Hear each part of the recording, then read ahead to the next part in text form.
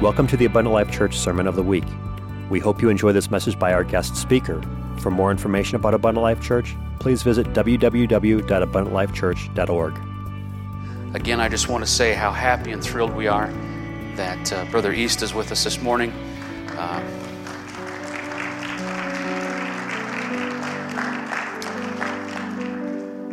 I haven't had an opportunity to hear him preach much, but I can tell you this is an anointed man, a wonderful preacher, pastor in Texas, so don't hold that against him.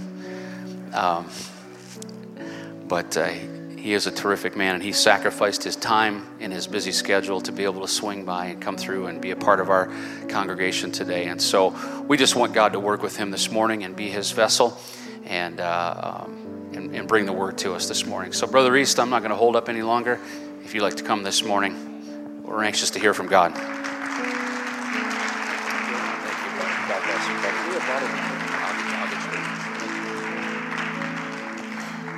Praise the Lord, everybody. We did a little bit better than that in Texas. Praise the Lord, everybody. All right, there you go. I just want to say at the outset, and I didn't know about any tragic situation, but I want to just encourage whoever it is, and I don't need to know, that when my mother was senselessly and tragically, her life was taken at 59 years old, I never thought I'd be able to forgive. I never thought I'd be able to love. But I can tell you that the Lord gave me a psalm. I will sing of your power. I will sing aloud of your mercy in the morning. For you are my defense. You are my refuge in the day of trouble. To you, O my strength, I will sing praises. For God is my defense, my God of mercy.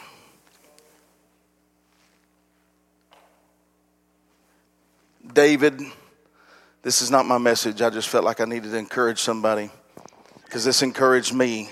I was at a point where I had to forgive the person that took her life.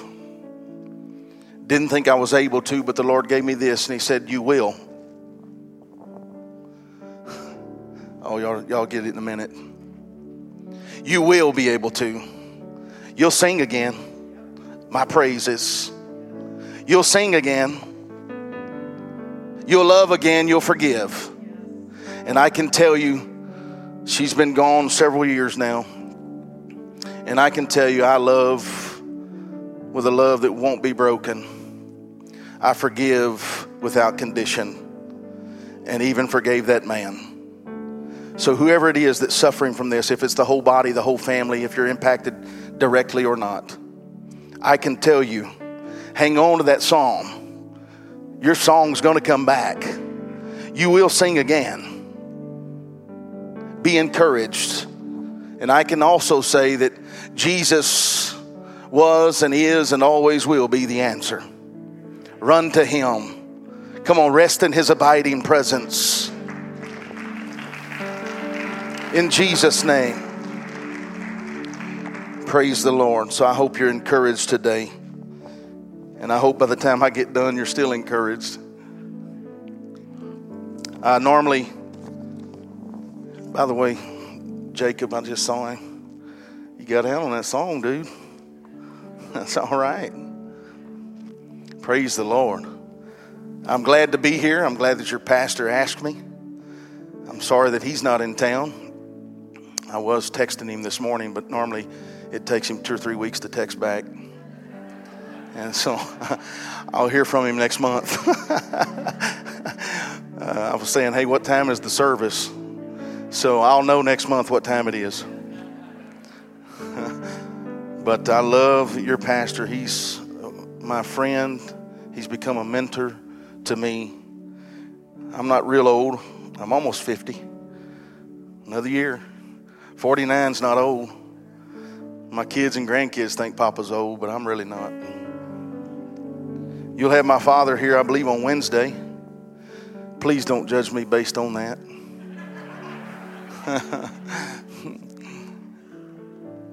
But I am certainly glad to be here with you. Wonderful, wonderful people. What a beautiful presence of God in this house today. I want to ask you a question, and I'm not expecting an answer. It's rhetorical, so I would ask this. I'm like let me just tell you at the outset, I'm like a 1972 model Chevy pickup with a 350. It takes me a little bit to get warmed up. My dad comes with the accelerator stuck on wide open. I don't do that. But let me ask you this rhetorical question. Why are you here?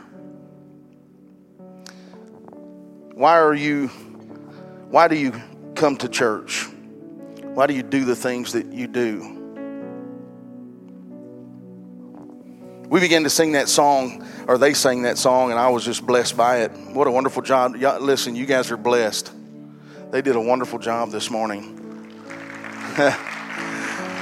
It shouldn't have been just 20 or 25% of the church up here. It should have been all of us just basking in his presence.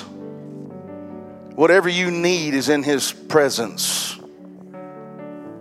Hallelujah. They begin to sing that song, we worship you. Hallelujah. Hallelujah. From generation to generation, we worship you. We praise you.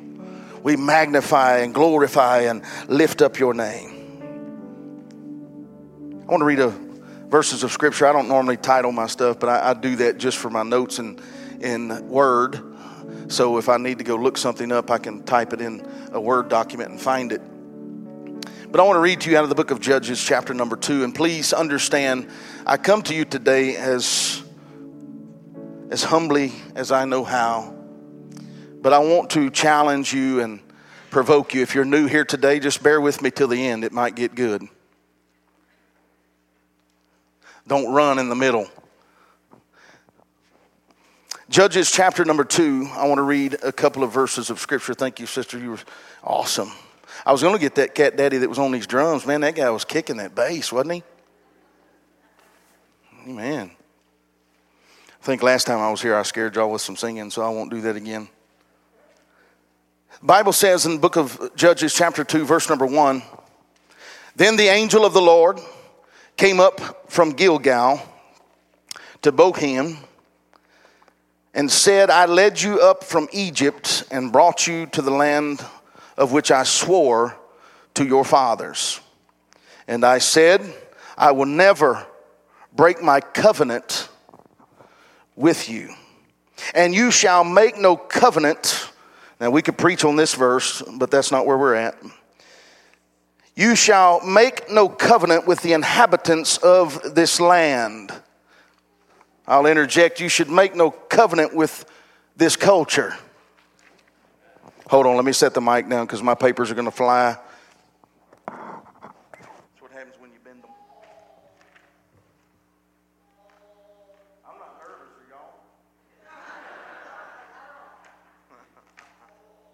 Elder Kylie said I wasn't getting paid, so I really don't care.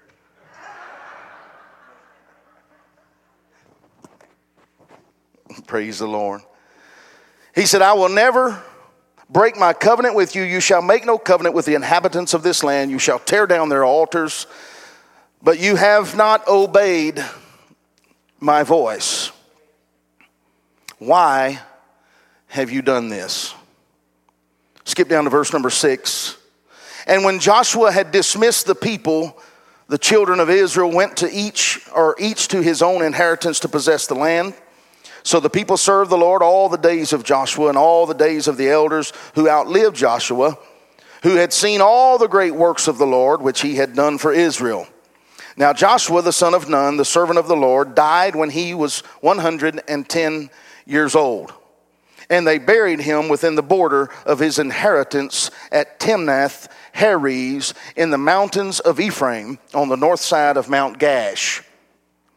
When all that generation had been gathered to their fathers, another generation arose after them who did not know the Lord nor the work which he had done for Israel.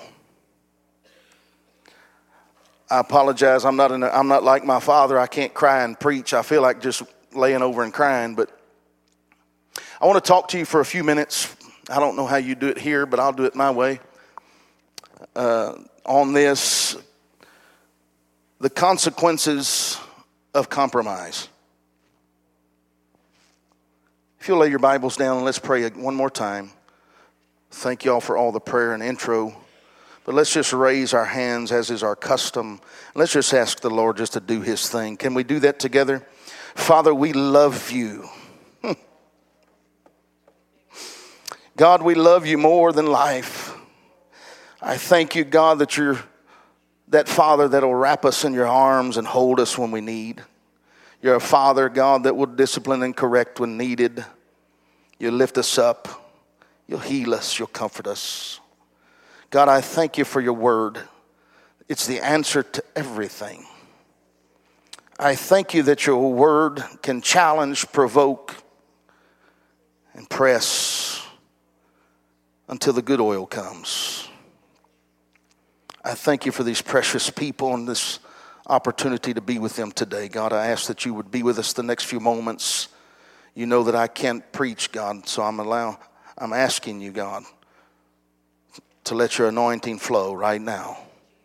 Begin to destroy the yoke of bondage, of fear, of doubt, of pain, of unforgiveness, of bitterness.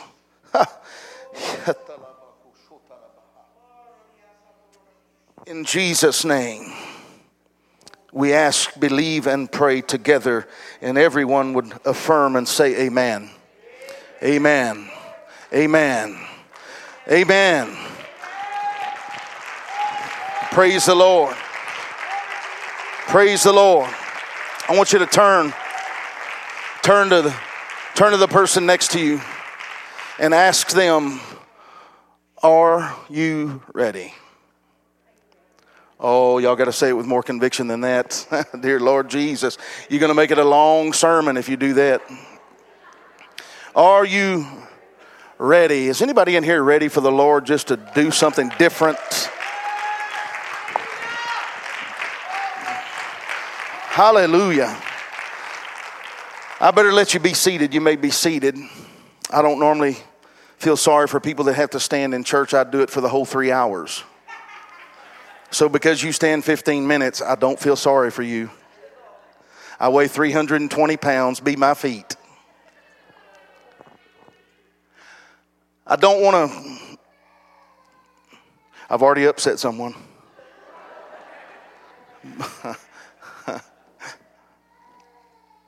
But I want to come today, and hopefully you'll feel my heart as we get into this. But when we talk about generational things, and we can define generations, and I might talk about that a little bit more, but when we talk about those, how many of you remember when you were growing up, you heard the story of your grandpa or your grandma? Or I guess my wife's from up north, and I think it's grandma and grandpa, but we're a little bit different in the South. You remember those stories? How many of you remember the stories of your parents or your aunts and your uncles? Anybody? How many of you remember them being exactly the same every time it was told? Only one person raised their hand. They'll be at the first one at the altar for telling a fib. They change. Each generation gets a different version. My father is wonderful at that. And y'all can tell him I said that from the pulpit. He's a wonderful storyteller. And I've noticed that, and as I was praying and asking God to help me, and as this came, I realized that there's something lost with every generation. There's something that happens that's not transferred, that's not given from generation to generation. God gave us his name. He gave us his name, Yahweh, to be remembered forever. Never to be forgotten. Never should we forget the revelation of who he is. But herein lies the danger. There will be a generation that will arise that does not know this Yah, this Yahweh, this Yeshua, this Jesus. There'll be a generation that comes up that because somewhere along the lines we lost the story. Y'all don't love me yet. So generations, their sons, and hence this is our text, where we find that he said there'll be a generation that comes after. They won't know God. They won't even know the things of God. Oh, does anybody live in the culture that I live in? We're not to be a subculture of this culture. We're to be a counterculture to this culture. And I'm sick of the church assimilating when they should not be. They should be evangelizing. I had to give you a little pastor thing there. And that's what's happened. And so we have this first generation. This first generation, God delivered them out of Egypt through Moses. They wandered for 40 years. Their hardness of heart, their inability to trust, their inability to believe God kept them in this wilderness for 40 long years. They lived in this constant cycle of backsliding and renewal. Backsliding and renewal. Falling away from God and then being renewed again. Over and over again. It was this continual backsliding and renewal for 40 years. You would think that there was this horrible sin that was committed by the children of God. There was this horrible, tragic sin that they committed or perpetrated, but their great sin was their unbelief. Their great sin was their doubt, and God judged them. They would not see, the first generation would not see the promised land. Oh, I hope you're with me. Some of us people have been saved for many, many years. I've been preaching for 25 years, pastoring for about half of that. And I'm convicted when I look and see things. Over and over again, they went through this cycle. But see, they had something that kept them in a constant state of renewal, a constant state of reviving. Not only did they backslide, but they were renewed when they backslid. They didn't stay in a backslidden state. But they could come back because they were tethered by their testimony. They had many, many testimonies. They saw many, many wonderful miracles. They knew what it was like to live in bondage. They knew what it was like not to have the liberty and the freedoms that we enjoy. They saw the plagues. They saw the Red Sea. They remember crossing on dry ground. They saw their enemy be swallowed up by this water. They saw water come from a rock that would sustain nearly 3 million people. They would have their groceries delivered every morning from heaven. Everything they saw, they remember, they saw the miraculous provisions of God. They saw the ground open up and swallow Achan. They saw the lightning. They heard the thunder on Mount Sinai. They remember a pillar of cloud by day, a pillar of fire by night. They saw some things. They saw Miriam with leprosy, and they saw her healed of the same. They saw fiery serpents bite and kill people, and they saw a brazen serpent redeem them. They had a testimony. They had something that tethered them together. Then we have the second generation. The second generation is the generation to cross over the Jordan. They also grew up hearing the stories of mama and daddy, grandma and grandpa, aunt and uncle. They heard those stories. They listened to them over and over again. They also saw and had their own testimony. They saw the Jordan River stand at a heap on one end. They saw when the priest stepped into the water that this would happen. The ministry of the priests listened to God, and they saw the obedience of the ministry, and they saw the miraculous power of God. They saw after marching around Jericho that God would deliver that city into their hands without one shot being fired, one weapon being raised. God would deliver Jericho into their hands. They saw the fulfillment of prophecy of their enemies fleeing them. They saw the sun stand still so they could have more daylight to defeat their enemies. They also ate from vineyards that they did not plant. They occupied houses that they did not build. They drank cool water from wells that they did not dig. They had their own testimonies. These memories and testimonies served as a rallying cry for revival. It was these memories and testimonies that served as a reference point for them to constantly look back upon. It was these memories and testimonies that enabled them to return to God over and over and over and over again. Oh, are you seeing a mirror image of America yet? Over and over again they could return to Him when the consequences of their sin became too burdensome. It was their testimony that served as a reference point to get back to God again. They had a testimony. Even though they frequently went away from God, their testimony was a point of reference that led them back to God again. When they would fall headlong into sin and rebellion, a prophet would come along and say, don't forget how the Lord your God brought you out. Don't forget where you came from. And he would tell them, return and repent.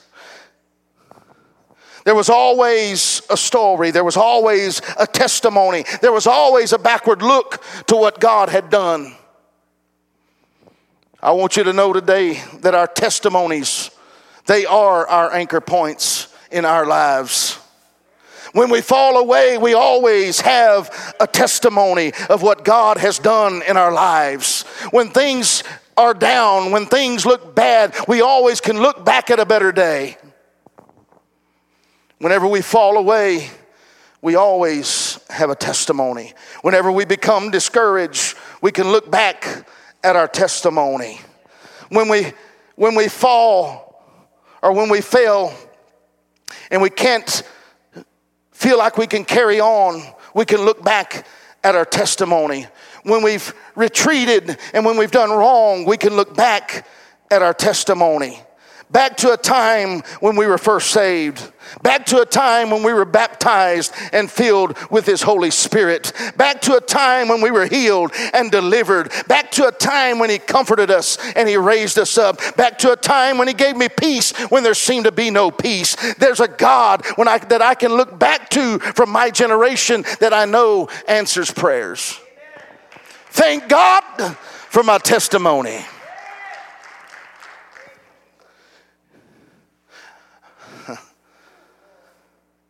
We used to sing a song that went like this: when I think of the goodness of Jesus and all that He's done for me, my soul cries out, hallelujah, praise and thank God for what? Oh, Lord. See, I'm convinced that the 7 churches in the book of Revelation was for us because we had to be reminded, don't forget where you came from. As it would be told to Saul, Saul, you forgot the ditch from whence you were digged. You forgot that place. Don't lose that testimony, Mom and Dad, Grandma and Grandpa. Don't quit telling the next generation. Don't get down and out. Keep speaking. Keep preaching. Keep teaching. Keep talking. Keep worshiping. Keep praising. My testimony. There's power in a testimony. Hallelujah. Now, I know that was better in the last 2 minutes than what y'all responded. Elder, get them ushers ready again. We're going to have to do another one. That's a little Texas humor. Y'all need to relax.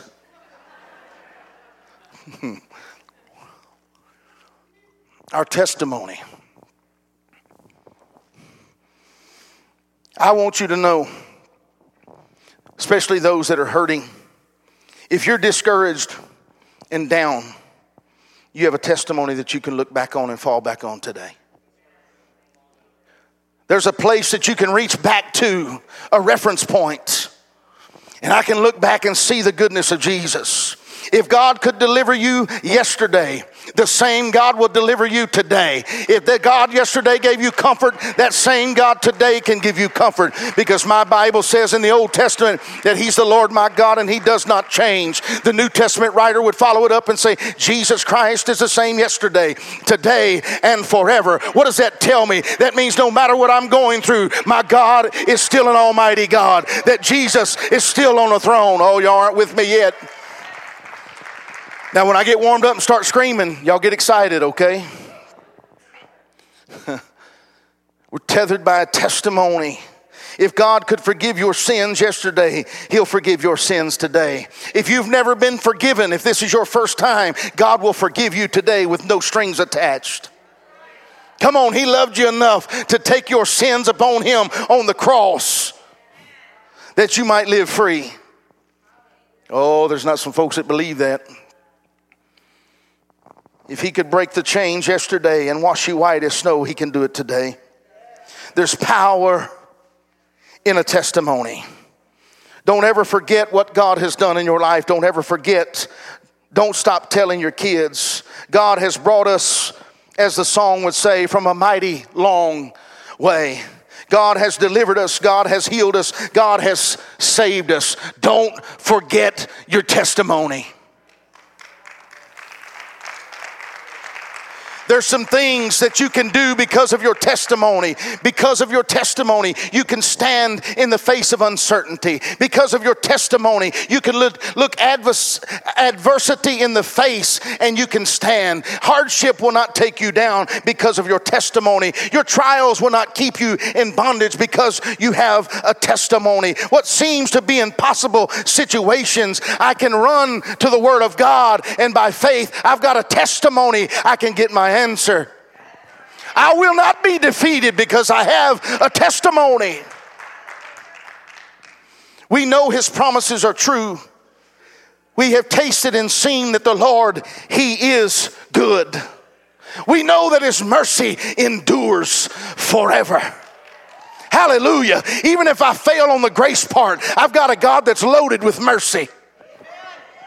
Oh, I'm not telling you to go sin presumptuously. I'm not telling you to trust in mercy. I'd rather be saved by grace than take a chance on mercy. But I'm just telling you, if you fail, God delights in mercy and it endures forever. I've got a testimony. I can tell somebody that you can forgive again, that you can be healed, that you can have comfort.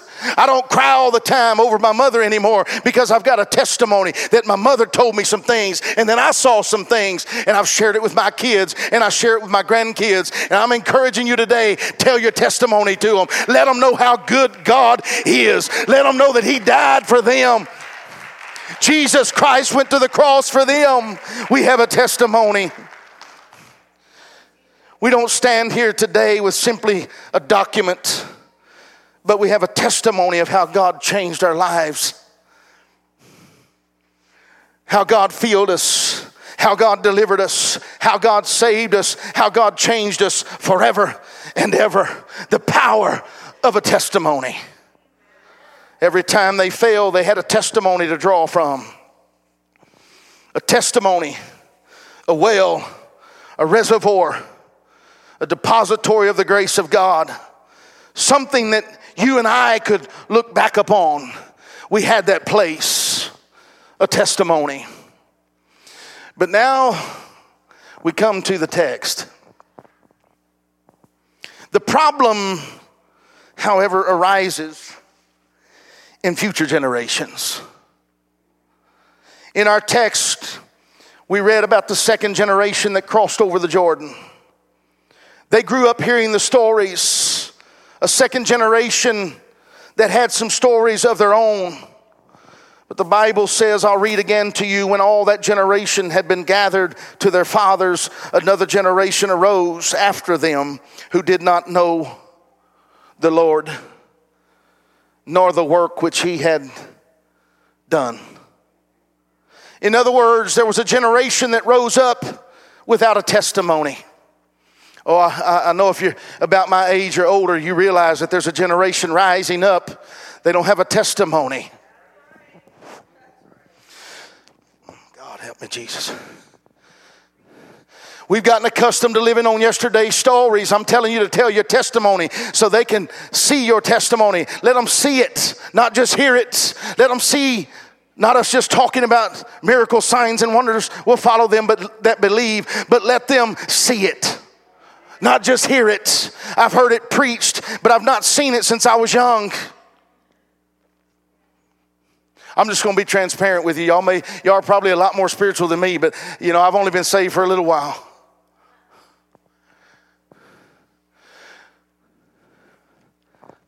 The tragedy is there's a generation that's rising up with no testimony, a generation that rose up without a story, a generation that rose up without deliverance, a generation that rose up without definitive lines that were drawn in the sand, where they had to pick and choose and make a stand for God. A generation that rose up without any transformations in their lives. A generation that had no testimony.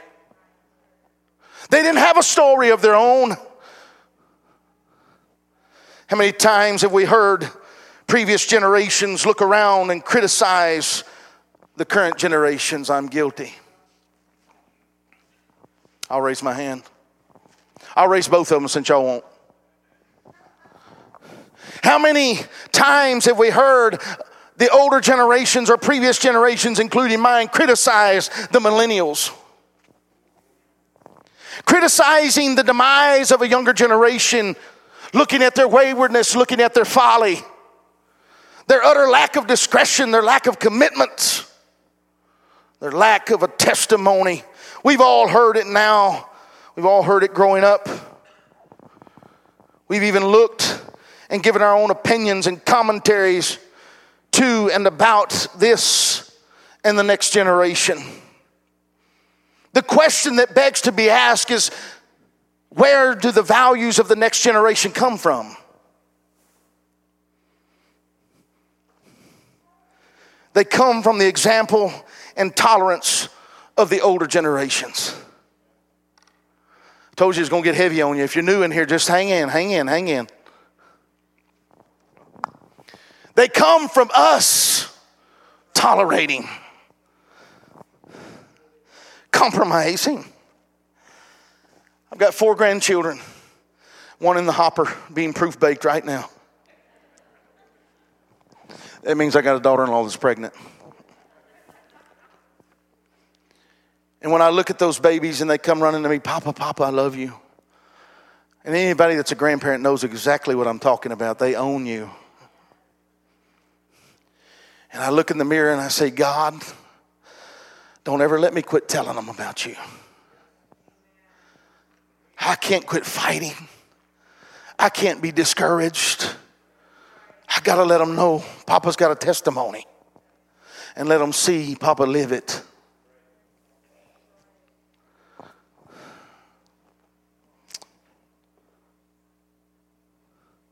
I want to take your attention back to the first part of the chapter. Then the angel of the Lord came up from Gilgal Bohim and said, I led you up from Egypt and brought you to a land of which I swore to your fathers. And I said, I will never break my covenant with you, and you shall make no covenant with the inhabitants of this land. You shall tear down their altars, but you have not obeyed my voice. Why have you done this?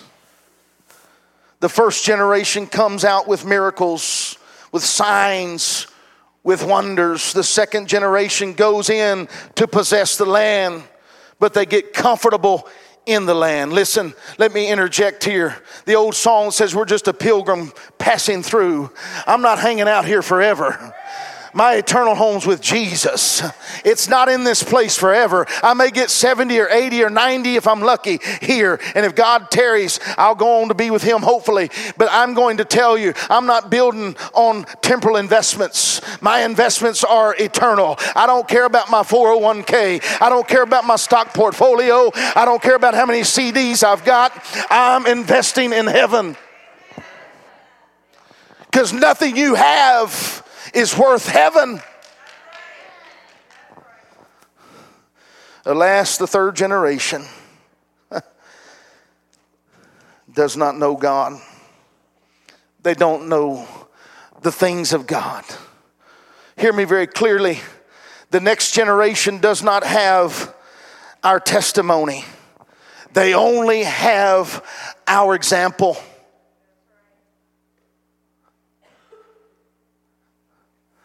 What one generation tolerates as intrusions to godliness and holiness, the next generation will embrace. When one generation is unfaithful to spiritual disciplines, the next generation will abandon them altogether.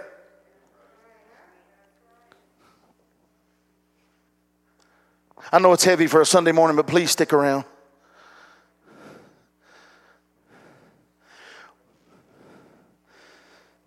You dear precious people in this room,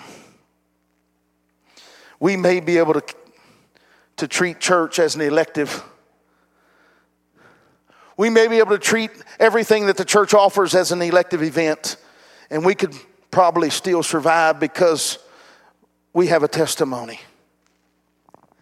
You may be able to live an inconsistent spiritual life.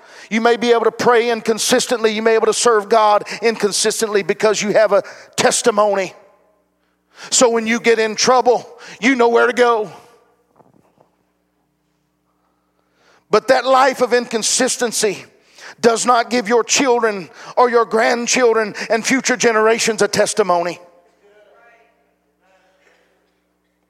Instead, it gives them an example of mediocrity, complacency, and indifference toward God and toward the things of God.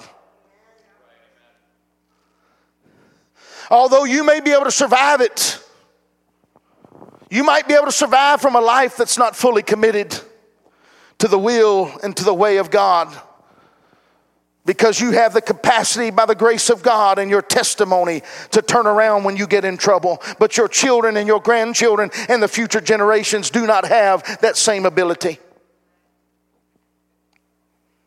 The consequences of mediocrity, complacency, apathy, and indifference are not fully realized until the next generation. Please hear me, Christians. Please hear me, America. If you're my age or older, you realize our country has gone a crazy direction. We need to quit saying we don't talk about politics. Listen, God's moral law is not political. God's moral law is supreme. Politics answers to God. Oh, y'all need to hear that again. God's moral law is supreme. Hallelujah. And I'll say, since we're in an election cycle, it doesn't matter who gets in office if God is not the God of your life.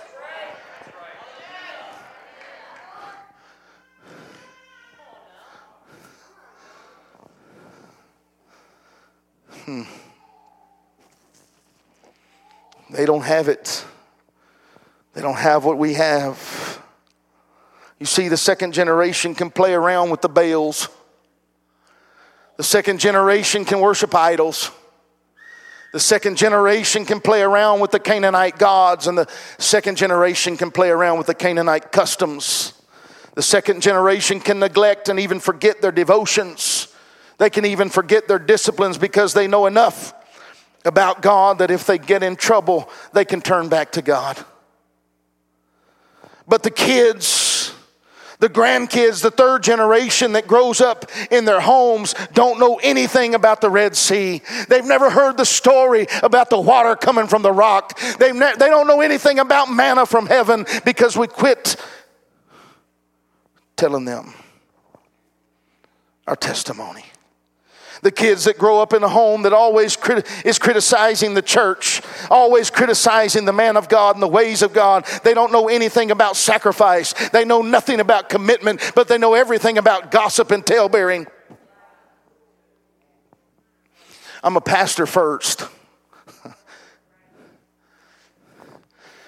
What are they learning in your home? The kids that grow up in a home where church is optional and everything else or something else is always taking precedent, is always more important. What are they learning? They're learning conditional commitment. The kids that grow up in your home, what are they learning? Our grandkids and kids are growing up in homes without a foundation that's firmly on the rock. This is it, folks. Don't pick up any extra biblical writings and stand on them. I don't care what anybody writes. This is your rock. This is your answer. This is it. You don't need another book in your library. You need the Bible. Pick it up and read it. Pick it up and hide it in your heart, because one day you might not have it. What are they learning in our homes? They have no foundation, so when those kids get in trouble, they turn and go somewhere else. They get in trouble, they look for other options. They look for other answers because they have no testimony. Because the third generation does not have that testimony. They only have our example of constant compromise. Remember the title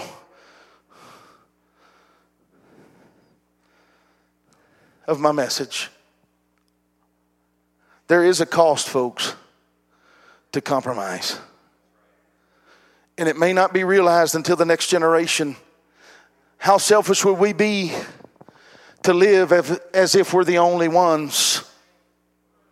Because God may tarry another 1,000 years. I have no idea. I can't see it. I can't see it happening that long. But I may die and there may be another 10 generations. I have no idea.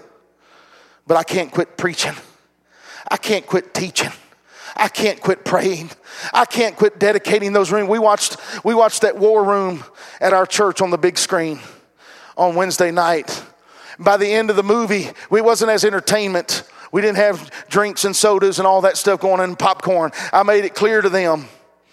And isn't it funny that someone that may not hold everything like I hold everything in Scripture could produce a movie like that with such power and conviction that in my church, people would be renewed in the Holy Ghost from watching a movie? Because it's time for us to get back in our homes and get us some prayer closets. Let your kids, I know when I was a kid, I remember my grandparents and their generation, they called it the woodshed. And it wasn't just to whip you in. They went out there and they would pray until literally they would have holes in the knees of their pants, because they would be on their knees praying and petitioning God and pleading before God so long. But you know what they would do? They would see the power of God in action. They would see miracles, signs, and wonders. Not just preached about, but lived out. The third generation, all they got's this example of constant compromise. The third generation needs and must have a good example. They must have a godly example. If there's no difference in the church and the world, what can we offer them? I'll let that sink in a moment. The identity crisis is not that we're separate, or it's not what we look like. The identity crisis is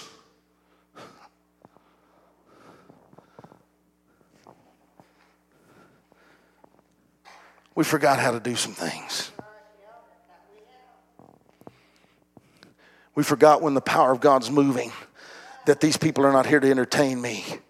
They're helping us usher in the presence as we collectively worship Him.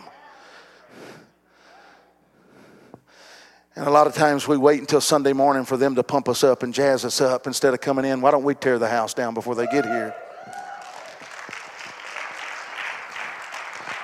These little children that left out of here, they're little repeat machines. They mimic stuff. I used to warn all 4 of my kids, I will beat you half to death if you say anything you heard in the house at church. Oh, I know y'all are Holy Ghost filled. Y'all don't do that. I get it. Right? Don't you dare repeat that. Wow, y'all must have some good children up here in Wisconsin. See, the third generation, they don't have your testimony. I'm not only wanting to encourage you, I'm imploring with you today. I'm imploring with the seasoned saints of God. Go back to those old faithful and proven ways. That if the doors of the church house are open, you're in the church house. whenever they're unlocked. Maybe if they're not unlocked, you're beating on the door. You're calling your pastor saying, I'm here. I need to touch God. I'm here with my sister. I'm here with my brother. I'm here to do a Bible study. I'm here with someone. I need to get back to that. That's what we need to get back to. Those old faithful ways where extracurricular activities were always subject to God and the service and faithfulness to Him. If Little League and baseball and basketball and football take precedent over Sunday school, shame on you. Change your schedule. Teach your kids that the things of God are far more important than anything in this world. I need God more than I need a glove on my hand. Hallelujah. That's good whether you like it or not. I'm sick and tired of people in Christian homes that would give up God time for golf. Give up God time for a football game. I know down in Texas, Dallas Cowboys are big. Up here, Green Bay's big. But let me tell you something.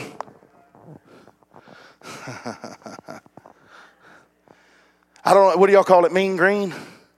What do y'all call the green and gold? My son loves the Packers. My middle son, I'm still praying that he gets saved. All of my folks on the right understand where I'm coming from.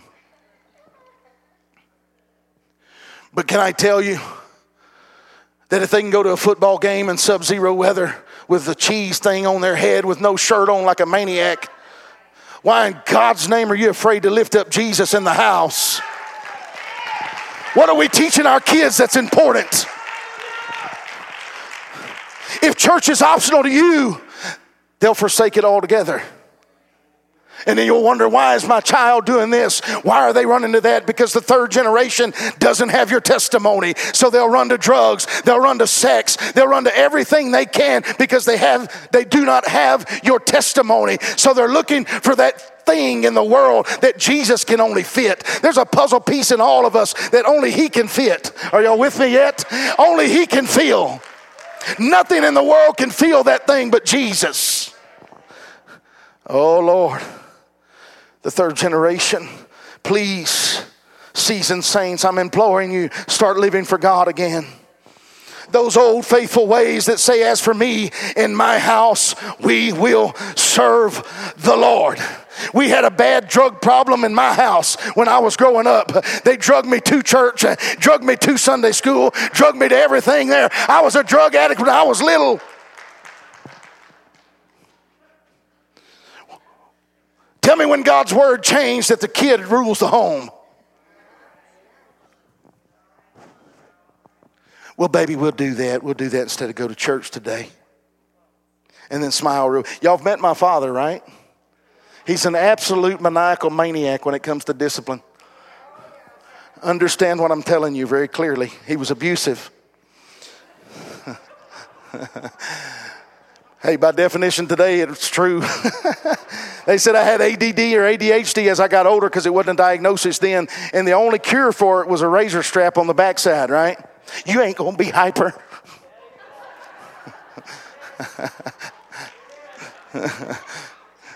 Some of y'all know what I'm talking about.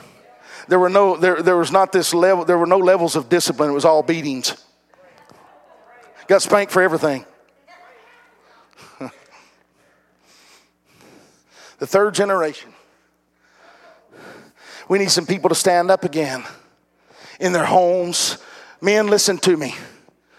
You got to stand up. Give your wife an example to follow. Quit wondering why the house is out of order when you're not giving the example. See, oh, thank you, one man. The rest of y'all are scared. As for me and my house, we will serve the Lord. Those old faithful paths, those old faithful ways they don't have one way of living and being in the church and a complete different way of living and being at home and a complete different way at work or while I'm out of town or on vacation. Those old ways were steady. They were true. But a faithfulness We need a faithfulness to the ways of God again. We need consecration to God again. Consecration to a lifestyle of godliness and holiness. Consecration to prayer. Consecration to fasting. If you want revival in this region, it's going to take some folks duplicating themselves. If you've been saved 50 years and you've never had one person come to you with church and receive the baptism of the Holy Spirit, shame on you. But today is a day you can change that. Today is a day you can go into the... Listen, silence is not golden, folks. Silence is permission. Look at the world around us. Look at our culture, because the pulpits got silent. The lambs went to sleep in the pew. And now we have debauchery in our public schools. We have filth on every corner. Why? Because the first and second generation quit holding steadfast to some things of God. Their consecration was conditional. Well, if he does this, or if he does that, or if he preaches this, or if he preaches that, I'll be this way. Quit worrying about what your pastor preaches and come in here and receive the word.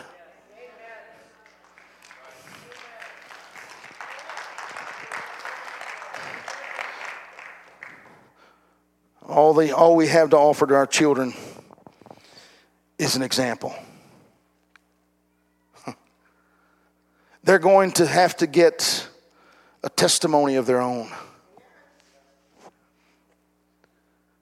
They will never get the testimony, hear me clearly, they will never get the testimony without first getting the example.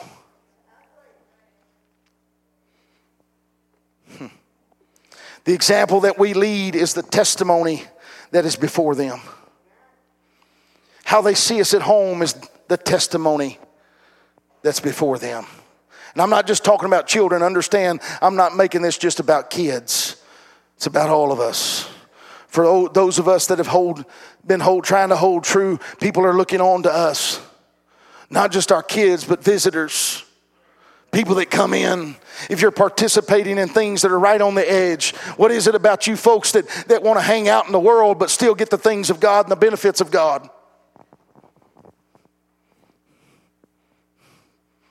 It's time for us to be the church. It's time for us to be the church. It's not time for us to acquiesce. It's not time for us to abdicate our responsibilities. It's time for us to stand up and be heard. It's time for holiness to take forefront. It's time for godliness to take the forefront. It's time for us to let the world know, I will not bow. I'm not going to give in. I'm not going to back up. I'm not going to back off. He said, occupy till he comes. I intend to do that until he comes. I will occupy until he returns.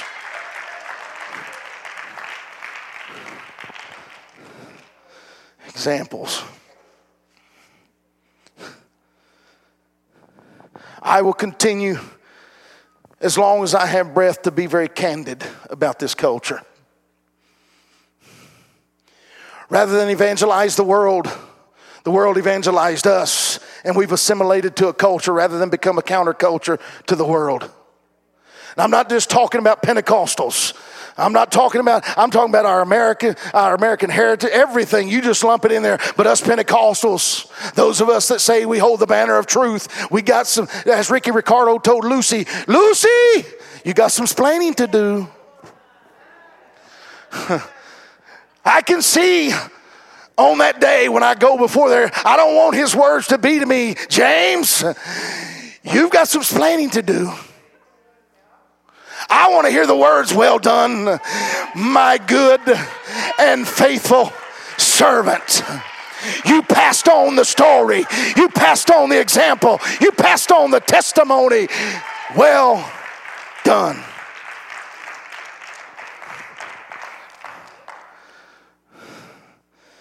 I'll always be candid. Our culture is not going to push us closer to God. Little League is not going to push you closer to prayer. All my grandkids, all my kids played Little League. My middle son, Braden, He lettered in basketball and baseball 2 of the years.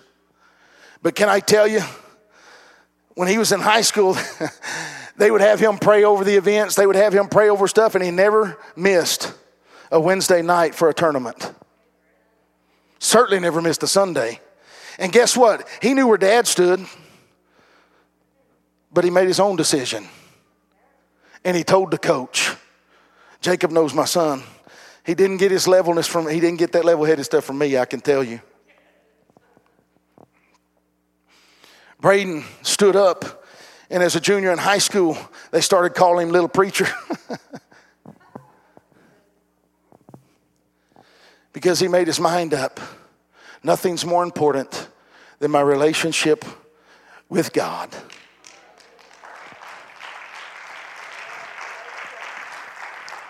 Today, he's on our pastoral staff. Today, he's married, has 2 beautiful children, and he's living for God, and he's teaching them the same things.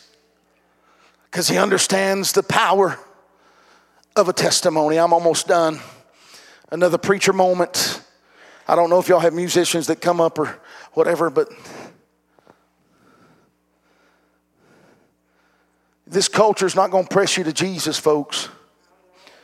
Your career, listen, when Bill Gates, the wealthiest man on the earth, dies, he's going to die broke. He might have a lot of money in the bank, but he ain't going in that casket with it. His soul at that moment will be set asleep for judgment. Nothing in this life is worth it. We should never take our clues from this ungodly and perverse culture. This culture embraces immodesty on every level. This culture embraces disobedience and rebellion on every level. This culture embraces no accountability, no submission. This culture even embraces fornication and adultery. And the list goes on and on and on. Because God's moral law has not been trumpeted by the church. Instead, the church has wanted to be like the world.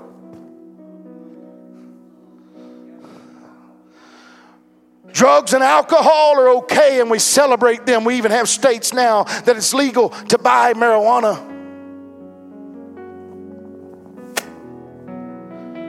God is bad. Marriage is bad. Commitment is bad. It tells us we can't stand for the biblical definition of marriage. We can't even stand for the idea of traditional marriage and traditional family without being called some horrendous name. I don't hate anyone, but I love a holy God.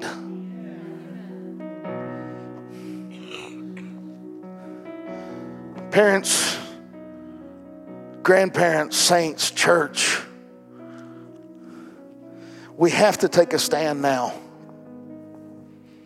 We have to take a stand for godliness and righteousness, for morality, for the ways of God and the things of God.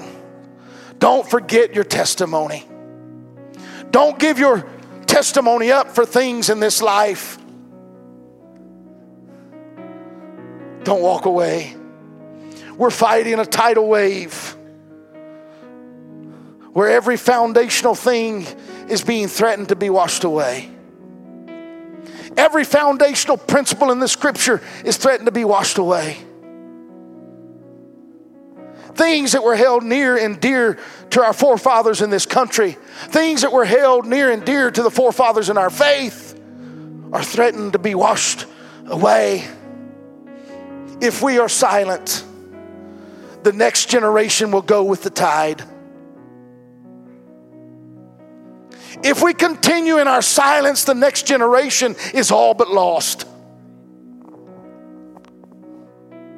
Again, I'm not talking about just children, but the next generation of believers that God is wanting us to share our testimony. Today, now more than ever, more than any other time in our history, it's time for the church to be the church. It's time for those people that wrap themselves in the name of Jesus. It's time for us to stand up and hold that banner high. Because he's still the answer for the world today. The song says, above him there's no other. My Jesus is the way. Regardless of what popular preachers on television may say, or on radio, or on the internet, regardless of what they might say, that there's other options and there's other roads, I can assure you today that Jesus Christ is the way, the truth, and the life.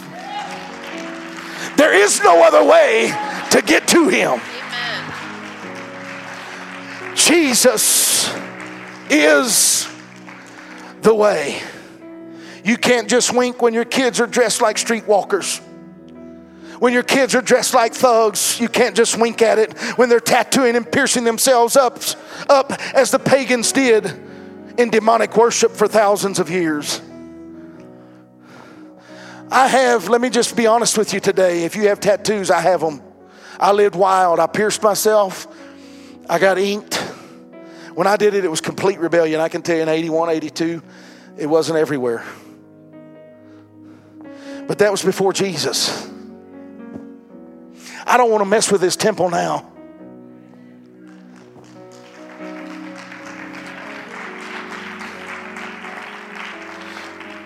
We're just winking as parents at this next generation. Nobody wants to talk about it. Listening to and watching ungodly and unwholesome things in our homes, in our cars. Some of you even let your kids do it in the cars that you bought them. You can't just act like you don't see it. You can't just act like you can't hear it. You can't just block it out. It's real. You can't just ignore it.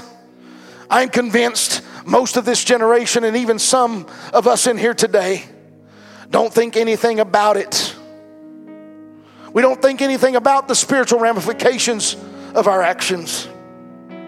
I want to let you know there's a force in this world that is pushing and pushing and pushing and pushing to rob from you, to destroy you, and to even kill you. This force doesn't want you in church collectively. He didn't say we would all agree on every single thing. Get over yourself, man. Come on. You don't get along here, there's a good chance you won't go to heaven. I'll turn to the drum pit. This idea that there's going to be multiple heavens is of the devil. That you can act like anything and be like anything and do anything here, but you'll still attain heaven while you hate your brother here. My Bible tells me that if I don't forgive, I cannot be forgiven. Your Bible says it too in the book of Matthew. It's pushing and pushing. It wants to kill, steal, and destroy. We're going to have to take a stand again. It's going to take some mamas and daddies, some first generation and second generation Pentecostals to stand up and say, as for me and my house, that means this abode. That means the place that I live. As for me and my house, we will serve. We are going to serve. We will be in church. You will go to Sunday school. You will be taught.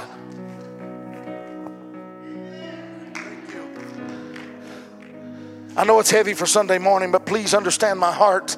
I believe that time is too short for me to come up here and just patty cake with you. I'm not into nursery rhymes and Mother Goose. I want to provoke you into action. Provoke you into being what you profess to be.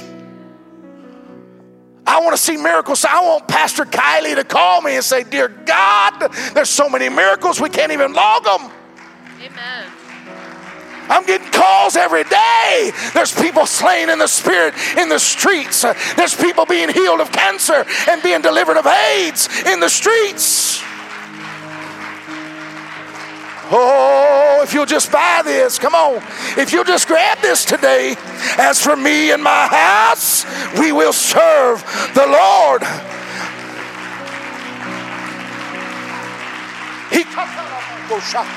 Hallelujah.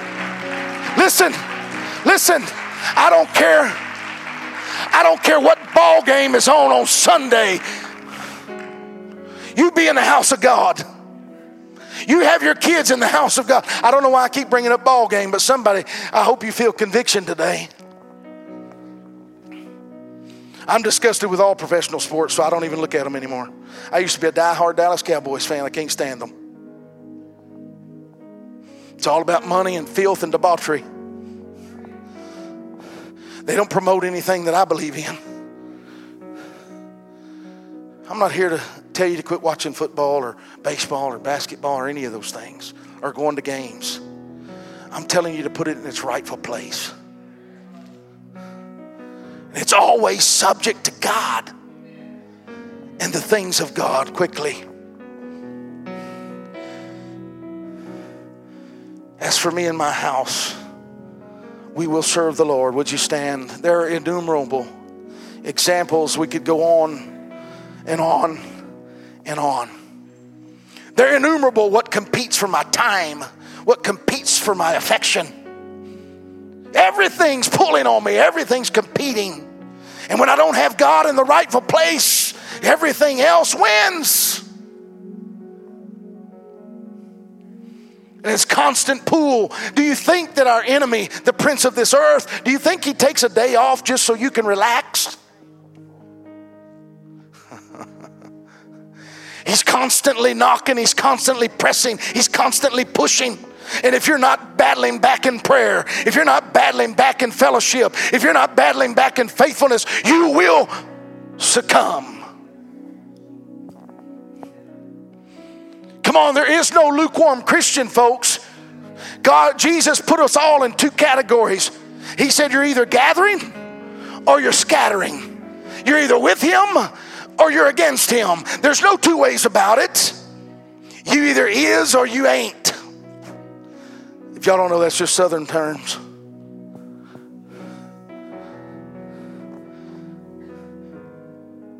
You today have some choices to make. You today need to make some things abundantly clear. As you look in the self-examination mirror, you need to make some choices. Don't get on to your kids for being heathens if you're rebellious, unfaithful. No accountability. Then wonder why your kids don't get it. Wonder why they're not listening. I have 4. My oldest is 33. My youngest is 25. And I will have to tell you, since I had grandkids, I really don't care about them anymore. I'm not trying to distract you with that. But I'm glad to tell you today that all of my kids, my oldest one, he's still struggling. But the 3 that are in the town that I live in, they're all saved. They're all married. Raising their kids up in church. They're active. The oldest one's still acting like a heathen, but he's coming. Because my Bible told me if I'll just train them up, if I'll just teach them and share some stuff with them when they're young, if I'll just make it known what Joshua said, as for me and my house, one day I'll see Ryan cross through those doors. Parents, Christian saints, you can survive this because you have a testimony. You can survive even the lukewarm. You can survive the hot and cold, the in and out. You can even criticize the church. You can even criticize the pastor. You can survive all of that because you have a testimony and you're big enough to come back to church. You're big enough to suck it up. But your kids and their kids and their kids, the third generation, they are not. You might survive, but it'll be at the cost of them. What's tolerated again in the second generation becomes normalized in the third generation. What you do and allow in your home will become absolute truth for your children. Listen, there's 168 hours in a week, and we give about 2 on average to God in a house. Some of you may come on every service. You might have 4, maybe 6 hours here. But the reality is, the third generation sees more at home and at school than they do at church? What disciplines are in place? We're tolerating. A general rule of leadership is whatever you tolerate in regards to ungodliness and sin, those that look to you will take it at least one step further. The commitments you make in godliness, holiness, and righteousness, the people who look to you will take it a step shorter. We as Christians have this uncanny ability that anything related to the church or the work of God, we just shoot for the minimum. It's the only place in our lives that we shoot for the minimum. That's not about true, that is true. We don't tell our kids, go get that C, honey, at school. I'm believing you'll get that C, baby. You get that 70, that's right over it. You're going to make it, man. No. But in church, when there's a prayer meeting called, 3 people show up.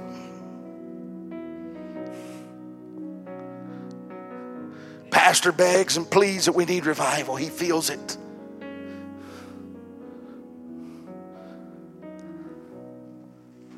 We must take a stand now. Now is the time. Today is the day. We did not choose our heritage, but we're now choosing the heritage of the next generation.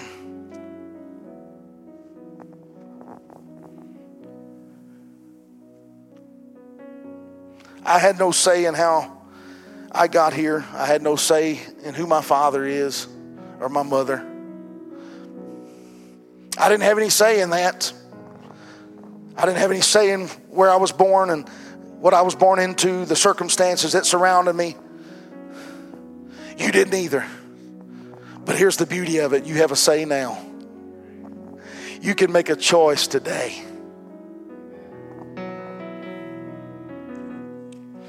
Today I can make a choice. You're right. You right now are making choices on the heritage that you're handing to your children. Now, I don't know how y'all do it here. I'm going to finish up. But the altar, I assume, is right here. And I know I preached primarily to the church today. If you're new, I'll talk to you in just a moment. But you may say, my children are grown, or I don't have any children, or I don't have any grandchildren. But you're making choices on what kind of heritage this church and the church is going to hand to the next generation. If God tarries and you die, will this be left as a legacy or a curse? Right here. What will Oconomowoc, I believe that's where we're at. The names you guys have up here are ridiculous. What will they say about this church if God tarries in 50 years? What will they say about the people?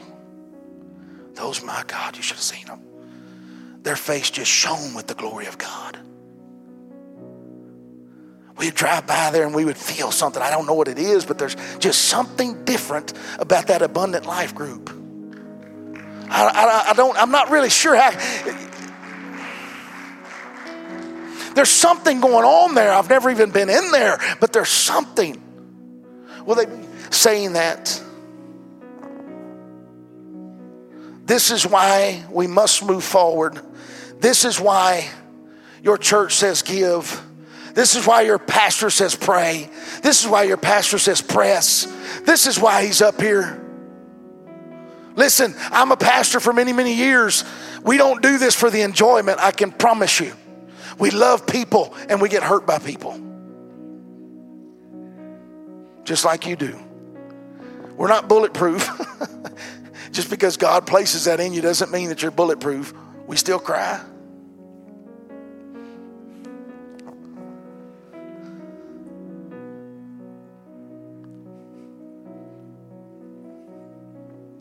We're making choices as to what kind of heritage we're going to leave behind. It's not about us. It's not about our comfort and preference.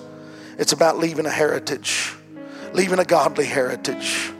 The worst thing that could happen is that in a church that starts strong, a church that runs long, is that it could be said when all that generation had been gathered to their fathers, another generation arose after them who did not know the Lord, nor the work which he had done. Start great, start well, do awesome, but end tragically. That's been the demise of thousands and thousands of assemblies. Apostolic Pentecostal assemblies closing daily. Because somehow culture crept in. Apostates came in. Because people quit talking about their testimony. When the generational transformation took place, somehow there was no story, no testimony that came with it, but rather a compromising example that was handed down. I say today that we fight for what is true. We fight for what is right. I say we fight for and stand for what is godly. I say we stand and fight for truth. I say we stand and hold the banner of Jesus high. I say we pass this to the next generation in our house, in this house. As for me and my house, I will serve the Lord. Oh, I wish there was somebody that would declare that this morning. I wish there was somebody that was already at the altar declaring some things. Come on, this thing's open. Church, come on. Come on. Oh, don't get bummed out yet. You ready to go? Come on. Oh, y'all getting scared. I'm not going to do anything to you. I didn't bring any fairy dust. Everybody that's walking up here, I want you to declare audibly, as for me and my house, and what I'm talking about is you. If you can't change the brick and mortar that you live in or who you're with, that's okay. You're going to talk about you today. The vessels of clay. If you're new in church and this was a little bit different for you, all you have to do is say, God, forgive me. I'm sorry. It's done. You don't have to belabor. Some people tarry longer than what really they need to, but it's instantaneous once you ask God to forgive you. And then begin to thank Him and ask Him to fill you, to fulfill the promise of the death, burial, and resurrection right here today. It can happen right here. With hands raised in surrender right now. Surrender to Him. Raise your palms. Let Him pour out on you. Come on, men.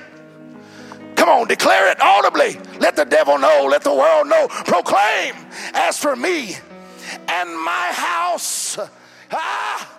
Come on, men. All right, moms. All right, wives.